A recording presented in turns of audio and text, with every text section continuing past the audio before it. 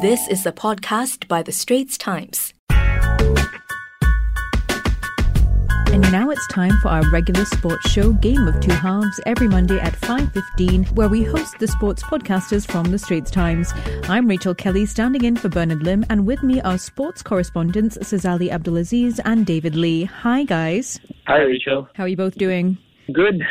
As good as the situation allows us to be. Good to hear. When we get started, most of the world of sports has been put on ice during this global coronavirus pandemic, but some, like chess, have been able to continue online. And Sazali, I remember we spoke about Kevin Goh, Singapore's first chess grandmaster for over 2 decades, just a few weeks ago. And over the weekend, you wrote a story about the local chess scene. Can you tell us more about how this feature came about?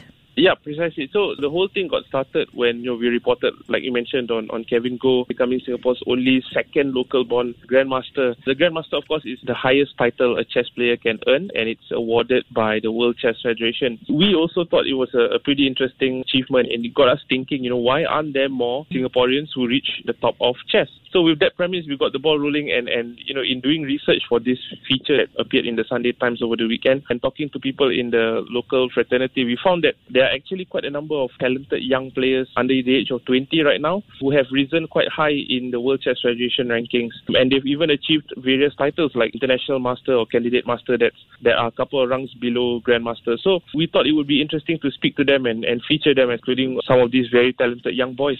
So how many are there then? I mean, is chess the new hot online game with everybody on lockdown, or what's happening? In speaking to Kevin just a couple of weeks ago, and he said, yes, it has certainly been boosted by the lockdown, but he says it has been on a rise in general as well. I think in general, any type of game that is like sort of esports based, like also I think we mentioned this last week on the podcast as well, has enjoyed a bit of a boom. But chess has been quite popular online for a number of years now. The only difference is now, players can't go out and actually have face-to-face games, so they take to the online platforms more often. So can you tell us more about these talented young chess players here in Singapore? Who are they? I mentioned, that there are a few of them, elite players who are, have done quite well at their young age. And two of them in particular caught the eye. One is Goh Zihan, who is 11, and the other is a boy called Siddharth Jagadish, who is 2 years older at 13. So the way I found them was, the World Chess Federation actually lists each country's top players and their dates of birth, on the website. So I had to do a double take when I saw that, Zihan was born in 2009, and he's already a candidate master, while Siddharth is already a FIDE master, which is one rang higher. So I actually did check, and it turns out, it is true. We have an 11-year-old candidate master. So I got in touch with their parents to learn more about their journey in chess so far, how they got started. And, the listeners who are listening in can read it in our article that's still up online now. But basically, both of them picked up the game at 5. Zihan won the National Kindergarten Championships. Yeah, he won the National Kindergarten Championships. I didn't know there was even such a thing. And, once they displayed an aptitude for the game, their parents decided to throw their full support behind them, in the last 2 or 3 years. That's quite amazing. So from age 5, can you tell us, what kind of training do they undergo? Is it as intense as other sports? So how do they keep their chess game sharp at the age of 5 to the age of 11 or 13? Basically, they started out just by sort of learning the game, the basics, and then, if they enjoy it, they pick it up fast. They have an aptitude for it. In their cases, their parents decided they wanted to get, international coaches for them, coaches who are, obviously ranked high by the World Chess Federation to train them. So these online coaching sessions cost between, $40 and $50 per hour. Right. And they train between 2 to 4 hours a day, and then they do a lot of things. They study notes, they play games, they read book on chess. Chess strategy. Yes, chess strategy. So, these boys put in a lot of hard work in the downtime. It's not just, being exceptionally talented or naturally talented. They actually have to do a lot of research. And the thing is, they enjoy it. So, kudos to them. That's great. 2 to 4 hours a day, that's quite a time investment. And they're only 11 and 13 now. So how far do you think they can go? They're certainly very talented, and if they can keep the momentum going, I think it's only a matter of time before they reach that elusive Grandmaster title that has eluded so many Singaporean players. But it's not easy. They have a number of requirements to fulfill, and a whole host of variables will come into play as they get older. For example, Zihan, he has traveled to 16 countries in the past 3 years to compete and to train and to hone his skills. But next year, he has his PSLE examinations.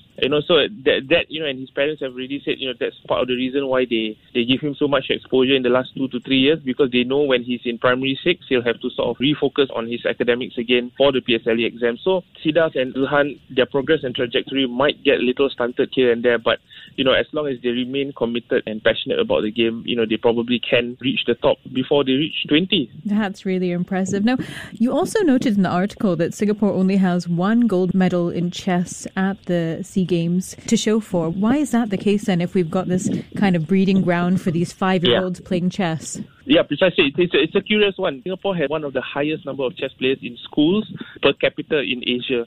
This combined with the fact that, our students are often touted as being the brightest in the world. Last year I came across a study that ranked Singaporean 15-year-olds second globally in reading, maths and science behind only China. So it seems like we have all the ingredients to do well, but this isn't exactly the case. And Singapore Chess Federation President Chris Lim came and he said the reason is pretty much similar to why Singapore hasn't produced any Nobel Prize winners, and that intelligence and academic excellence does not always equate to ability to play chess well. And here is where I found that, basically chess is the same as so many other sports. To truly do well and be very successful requires a whole lot of sacrifice. I mentioned the amount of hours the boys have put into their training and competing despite their tender age. And, their parents have also had to make sacrifices. They have devoted time. They have to make adjustments to their work arrangements. All the traveling have also obviously resulted... countries in, what was it, 1 or 2 years? That's impressive. In about 2 to 3 years, yeah. So the financial outlay also has obviously been huge. Both parents of these two boys have spent, 6-figure sums to try and get their boys as far as they can in the sport. So basically, like I say, it's basically like any other sport. You need hard work, dedication, talent and exposure, and over time you'll see if it works out. So hopefully these two boys and the other young chess players, I said, can do Singapore proud in the international chess scene in the years to come, and time will tell when that will be. Well, great stuff, Sazali, and we wish the local chess community all the best and hope they continue to do Singapore proud. Now, if you like the Straits Times Game of Two Halves, you can listen live on Money FM 89.3 from 5:15 p.m. every Monday, or you can subscribe to #Game of Two Halves on Apple Podcasts, Google Podcasts or Spotify, and like us and give us a rating. Now back to the second half of our conversation with our Straits Times podcasters, Sazali and David, still in the local scene, but let's talk about football and the Singapore Premier League now. Now the SPL has been suspended since March. When could it resume, and what are you guys hearing from the ground? So the good news is that local clubs, they are not cutting pay.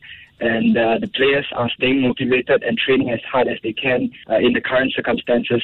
But the local coaches, the SPL coaches, they tell us that even if the circuit breaker ends as scheduled on 1st of June, it will not be ideal for the league to resume immediately. Like what coaches from other leagues are saying, to avoid injuries, they feel that they will need sort of like a mini pre-season of a few weeks, of a couple of weeks before they start playing competitively. Yeah, and given it's currently the Muslim month of Ramadan, where most of the SPL players are fasting, that adds to the decline or the slump in terms of the physical level of the players. It's really a major concern to the coaches that we spoke to, who note that the break, which has been 5 weeks and counting, and it'll be about 9 by the time June 1st rolls around, is really unprecedented, and it's more than twice longer than the usual end of season break. So, and even then, during the normal end of season break, the players take between 3 to 6 weeks of downtime, and then they are back doing light training to build up their fitness, and they have sometimes 3 months to do that. So the coaches that we spoke to are saying that at least 3 and ideally 6 weeks of a mini pre-season almost that David was talking about is needed before competitive games can resume.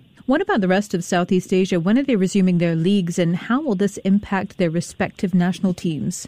The Cambodian league was looking to return at the end of April, but as you know, that has passed and they didn't kick off. The Malaysian and Thai leagues, they are looking at resuming in September, and they are also catering for a mini pre-season to shake off the ring rust. But the other leagues are less clear. Anyway, if ASEAN football does resume, it will also throw up the possibility that the biannual Suzuki Cup could take place at the end of this year. But that will also mean the leagues may face a rush to finish their seasons, and there will be concerns over a packed schedule. If this materializes, as in the Suzuki Cup kicks off at the end of this year, maybe the ASEAN countries will look at doing away with their cup competitions, for example, or even shortening their seasons to play just one round of league football instead of the 2 like they have done in usual seasons. And in Europe, some leagues like the Dutch and the French are already called off. What are the repercussions of such a move, and do you see this happening in Southeast Asia?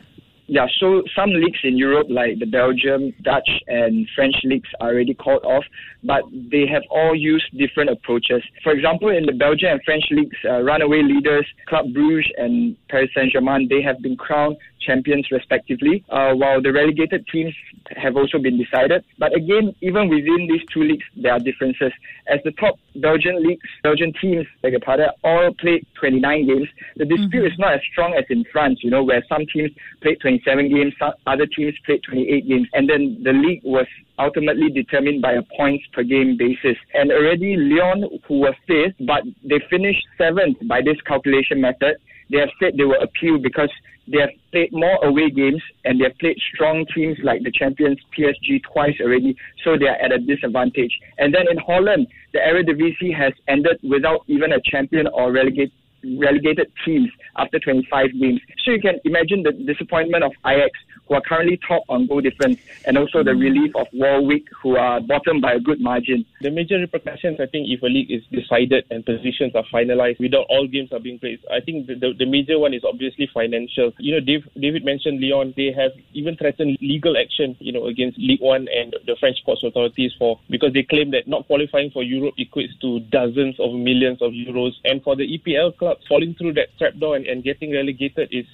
going to be a massive financial hit, even with English football's unique, parachute payment scheme for relegated teams. As for whether we could see same in Southeast Asia, I think the answer is not likely. Leagues in ASEAN take place following the calendar year, unlike those in Europe which play between autumn and the summer. So all the leagues in Malaysia, Singapore, Thailand, Indonesia, most of them have played about 4 rounds each. However, considering they would have played, at least a third of the season by this stage, normally I think that there will be a huge fixture congestion, coming up if they try to squeeze 20 or so games in the next 4 months. David mentioned the lucrative Suzuki Cup is scheduled for the year end, and this is before you take into account, some clubs have continental exertions as well on the AFC Cup or Champions League. So I think even if the coronavirus situation sort of dies down, it'll be one headache gone and another headache for the league administrators in ASEAN. Well, thanks for the update, guys. And there goes the final whistle on our sports discussion of the week. We hope you enjoyed listening to us. Glad to have you both, Sazali and David. Thanks for joining us. Thanks, Rachel. That was an SPH podcast by The Straits Times. Find us on Spotify, Apple or Google Podcasts, or streaming on Google Home. Do feedback to us at podcast@sph.com.sg. You can also check out more podcasts on various topics at The Straits Times, The Business Times and Money FM 89.3.